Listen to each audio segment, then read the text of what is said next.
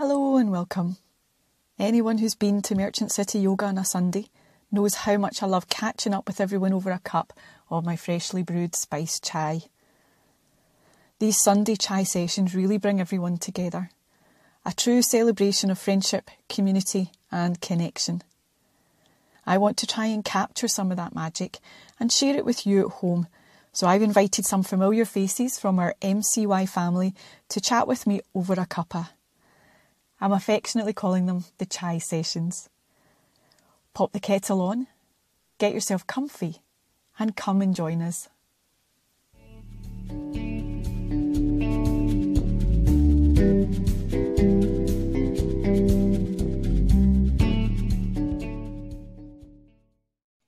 Hi Katie, thank you so much for joining me for my chai session. I've got my cup of tea already. And Thanks. Yeah, just saying there that we were doing a quick check behind us to make sure there was no random laundry. So just for people who don't know you, Katie, you teach our forest-inspired yoga class on a Saturday morning, and I was trying to remember how long you've been teaching with us now, and I couldn't. So maybe you can remember, maybe it's so long that we don't really want to see Yeah. I think it was 2016 that I started, because that's when I moved back to Glasgow, having lived in Dundee for quite a long time. So yeah, quite a 5 years now. Yeah, a really long time. And so I thought we'd chat today, you know, obviously because the circumstances we find ourselves in, that Glasgow is finally everything crossed, been able to very gradually lift some of the restrictions that we found ourselves under, even as the rest of the country moved into level 2. And it's really been making me think about transition and how our yoga practice can support and help us as we kind of go through any transition really, but and particularly I'm thinking about this one, and as we start to kind of move back out into the world again, I am kind of concerned that I might have forgotten how to behave in company, and start to reconnect with people and places and activities maybe that we've kind of lost a connection with over the past year or so. And I know from your background you've done a lot of work not only with yoga training and somatic training, but in the realm of self-care as well. And I thought it would be really useful to get your thoughts and maybe how you're managing this transition. Yeah, thanks Judy, and thanks for inviting me along. I've really enjoyed all the chai conversations so far, so it's great. Yeah, it's been good. I've been missing just a wee blather. Yeah, it's good to just have a chat, isn't it? Yeah. So yeah, it's a really good question. I think, my goodness, it has been a long slog here in Glasgow, hasn't it? And certainly a relief to feel that things are starting to open up. Yeah, for sure. And I think like transitions, it's been such a big thing for me over the past few years, because of also having a baby 3 years ago, or almost 3 years ago. And wow. I know. Wow. Could that be 3 years? So feeling like there's been a sort of constant transition. And I'm not going to lie, I've at times found it really, really tough as well. Found it tough to find my way to the practice and to keep going with it. Yeah, I mean, I have to say, I'm kind of finding this bit tough, the thought of transitioning.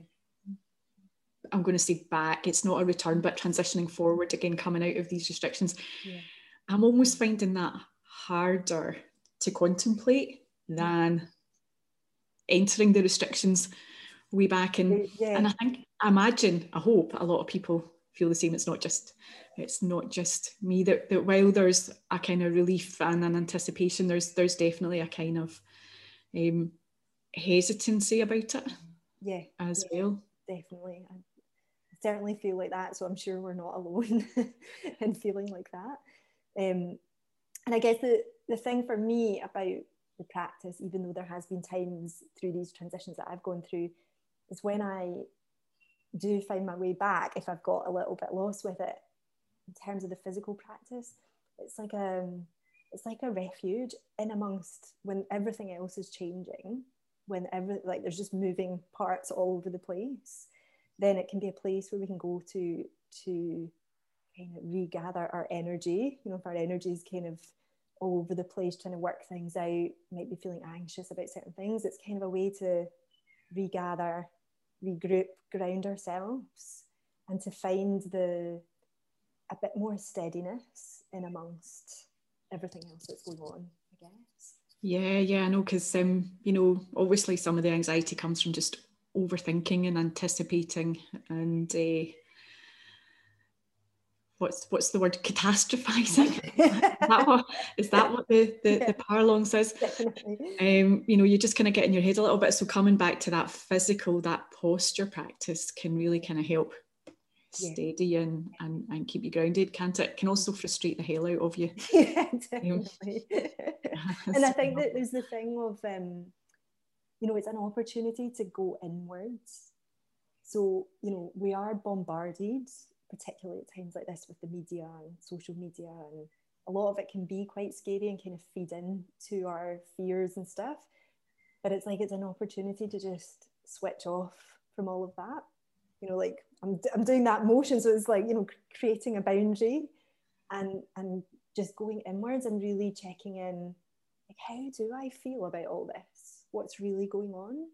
You know, when I take away everything else, you know, and it's also, you know, I'm definitely guilty of this. And as a parent, a young child, you can just get so busy that you can just keep yourself going, whether it's with work. I'm sure you've got so much going on with trying to organise what will happen with the studio going back. It's like you can just get so busy that you just miss out on that opportunity to just sort of stop and check in and think, okay, what's really going on for me and what do I need? And I think the practice is just the opportunity to do that, even if it is, you know, 5 minutes. That's all it takes.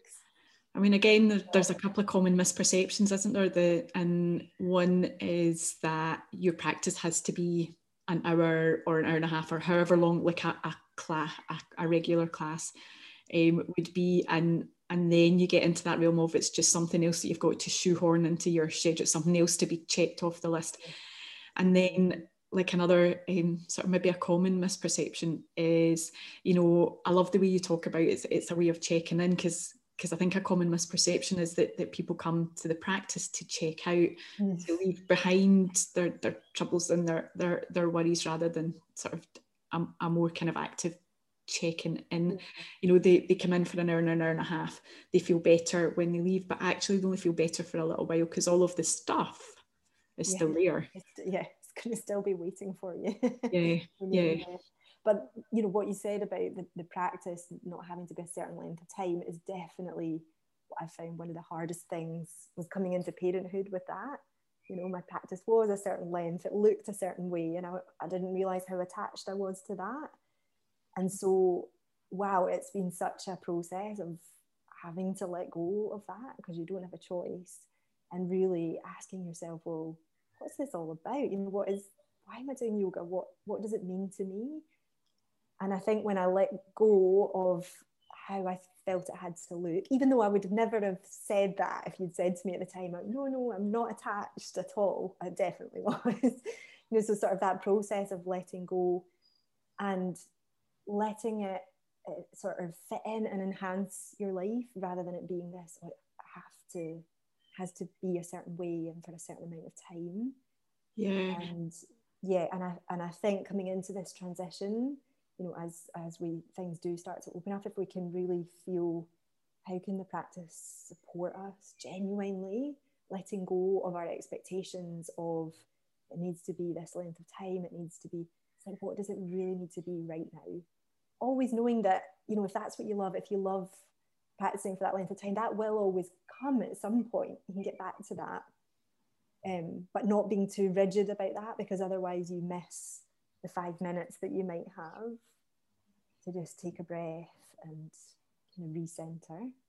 Yeah, I think that's actually, just hearing you speak there, it's kind of, it strikes me that there are some parallels there, even with lockdown, because you know, a lot of people were maybe attached to thinking that they had to practice in class, with a teacher, with other people.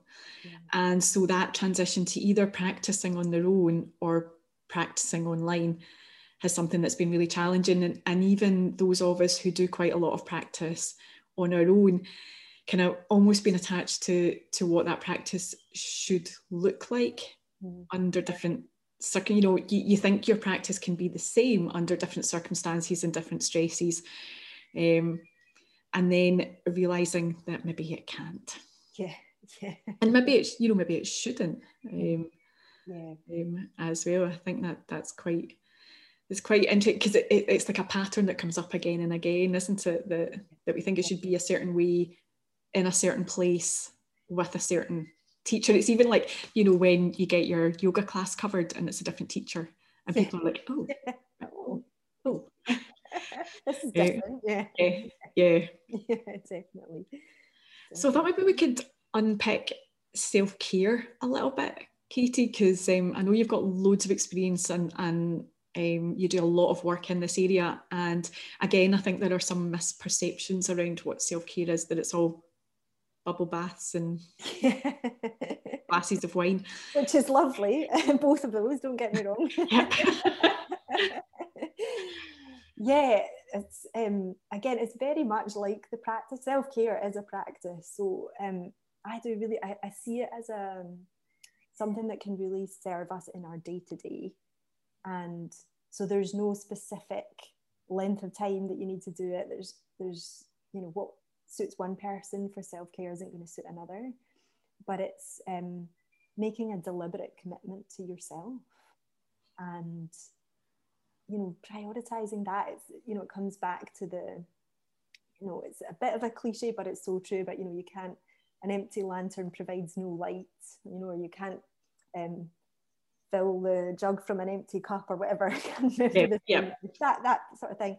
But it is so true. If we have depleted ourselves to the point of just got nothing left to give, then how are we going to parent? How are we going to run a business? How are we going to just be with our family and friends? And again, I think it's something that during lockdown has been critical for so many people. So many people in different circumstances. And I'm aware that I'm in a really privileged position where other people definitely aren't, and it's been really tough. But I do believe that whatever situation you're in, just some small deliberate steps that you could take can really make a difference to yourself. Yeah, it's almost like switching your focus back to yourself and prioritizing that, even just for a really short period of time. It's actually one of the hardest things totally to do, isn't it? Yeah, and I think that's why self-care and boundary work go hand in hand. You can't have one without the other, because in order to prioritize your self-care, you have to be able to set and establish some boundaries for yourself.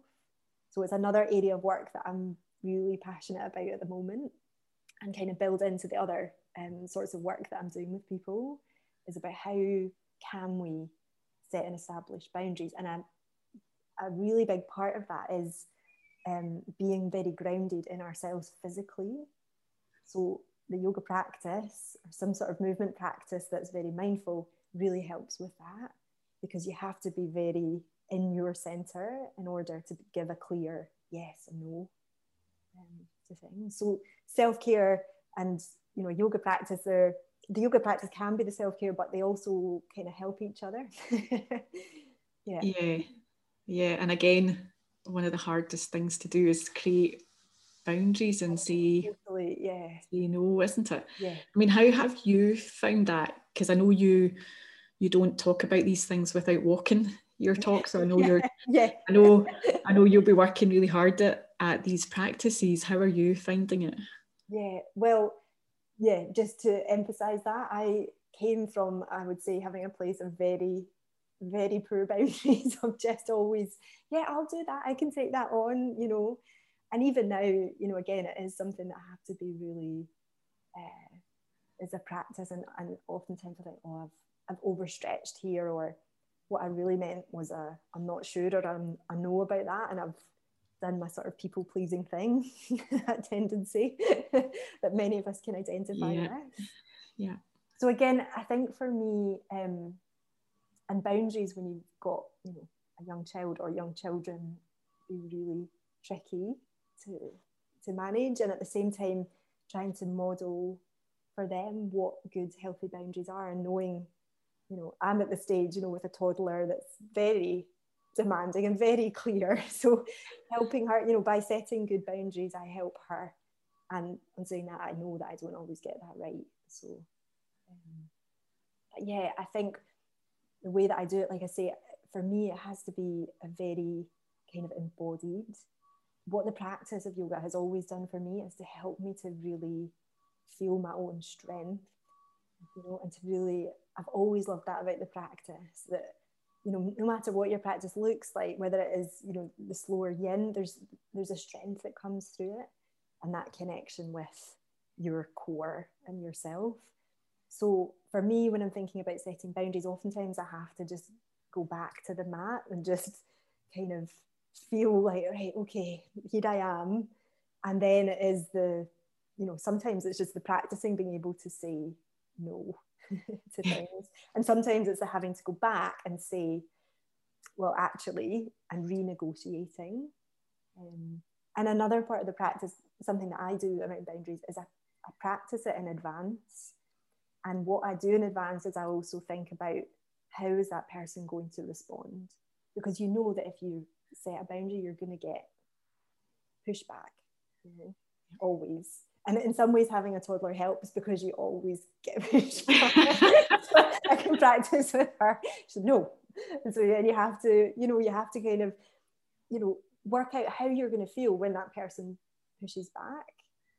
And if you've done that in advance, you can work out how you're going to kind of soothe that part of you that's going to feel like, oh, I've upset someone, or, and just by practicing all that in advance, when it comes to the actual situation of, okay, now I need to be clear about what are my limits here, or what is possible, what's not possible, then it feels like you come from a much more centered place. So it takes a lot of work in the background. Yeah. No, because it's quite funny, isn't it, that just after your kind of physical posture practice, sometimes things are just a bit clearer in your mind. Yeah.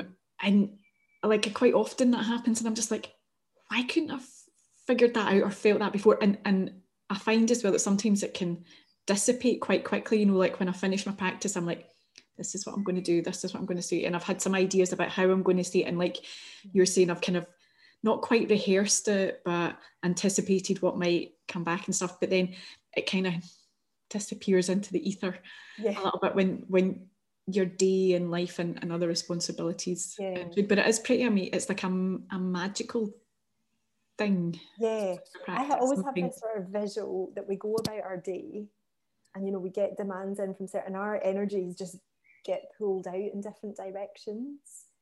And the sort of visual that I always have when you come back to the mat, it's like you're just drawing it all back in.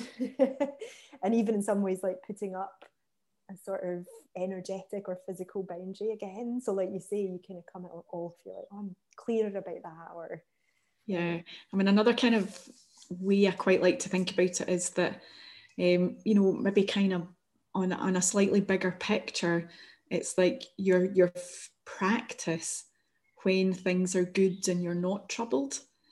It's almost like that's money in the bank for when times are troubled and you're struggling to get on your mat, or you literally don't have the time. The demands on you are such that you don't have the time for that.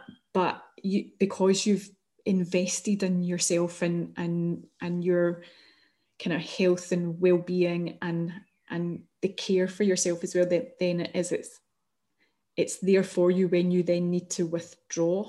Yes, a little bit. Yeah, that's like, yeah, definitely. And something, your conversation that you had with Emma in the tri session, and she mentioned about, you know, when you have a child and you know you have that fear you're going to lose the practice almost. But when you like you say, when you have it in the bank, when there is that sort of body memory of it, and it doesn't go away. So yeah, It's there, use it and you can draw on it.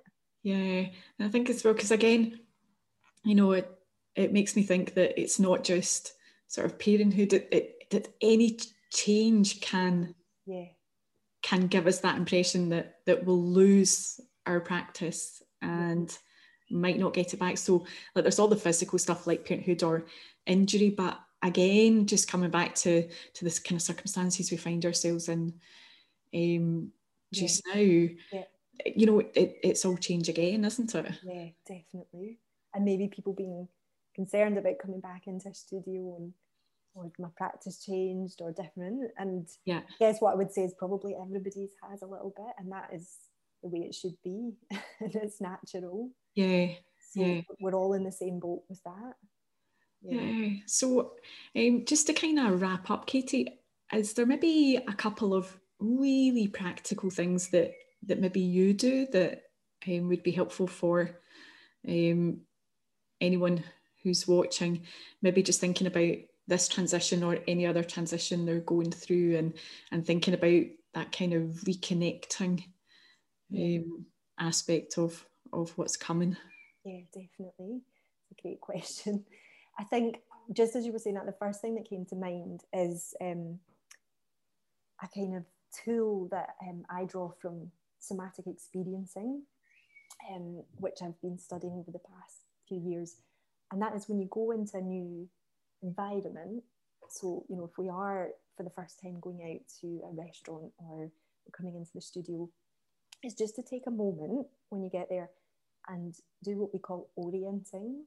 So just, you know, take a look around the room and moving, you know, with the chin so that you're kind of engaging the brain stem, because this is, you know, where the nervous system would be connected. And it helps our nervous system to just orient to the environment and to check out, you know, this feeling of, are we safe or not? Because our sort of internal system is checking that out apparently 4 times every second. Whether I know, so much work going on behind the scenes. That kind of blew my mind when I heard that.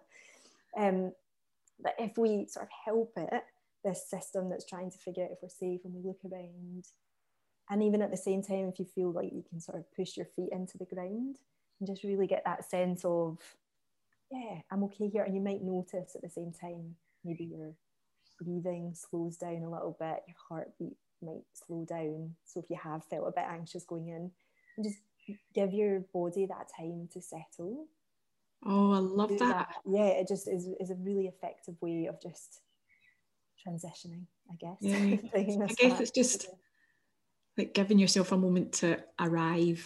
Yeah, exactly. Isn't it? Just like we would do at the start of a practice. Yeah. Sure, might encourage you.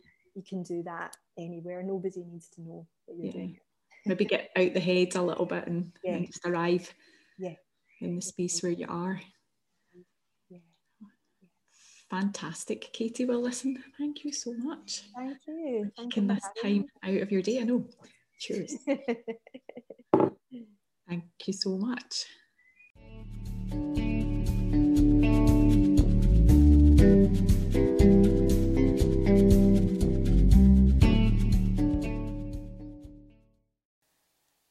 Thank you so much for joining us. I hope you enjoyed our chat. If you've got any questions, you can email me or find us on social media. And until we can return to our Sunday chai sessions in the studio, I'll see you here next time.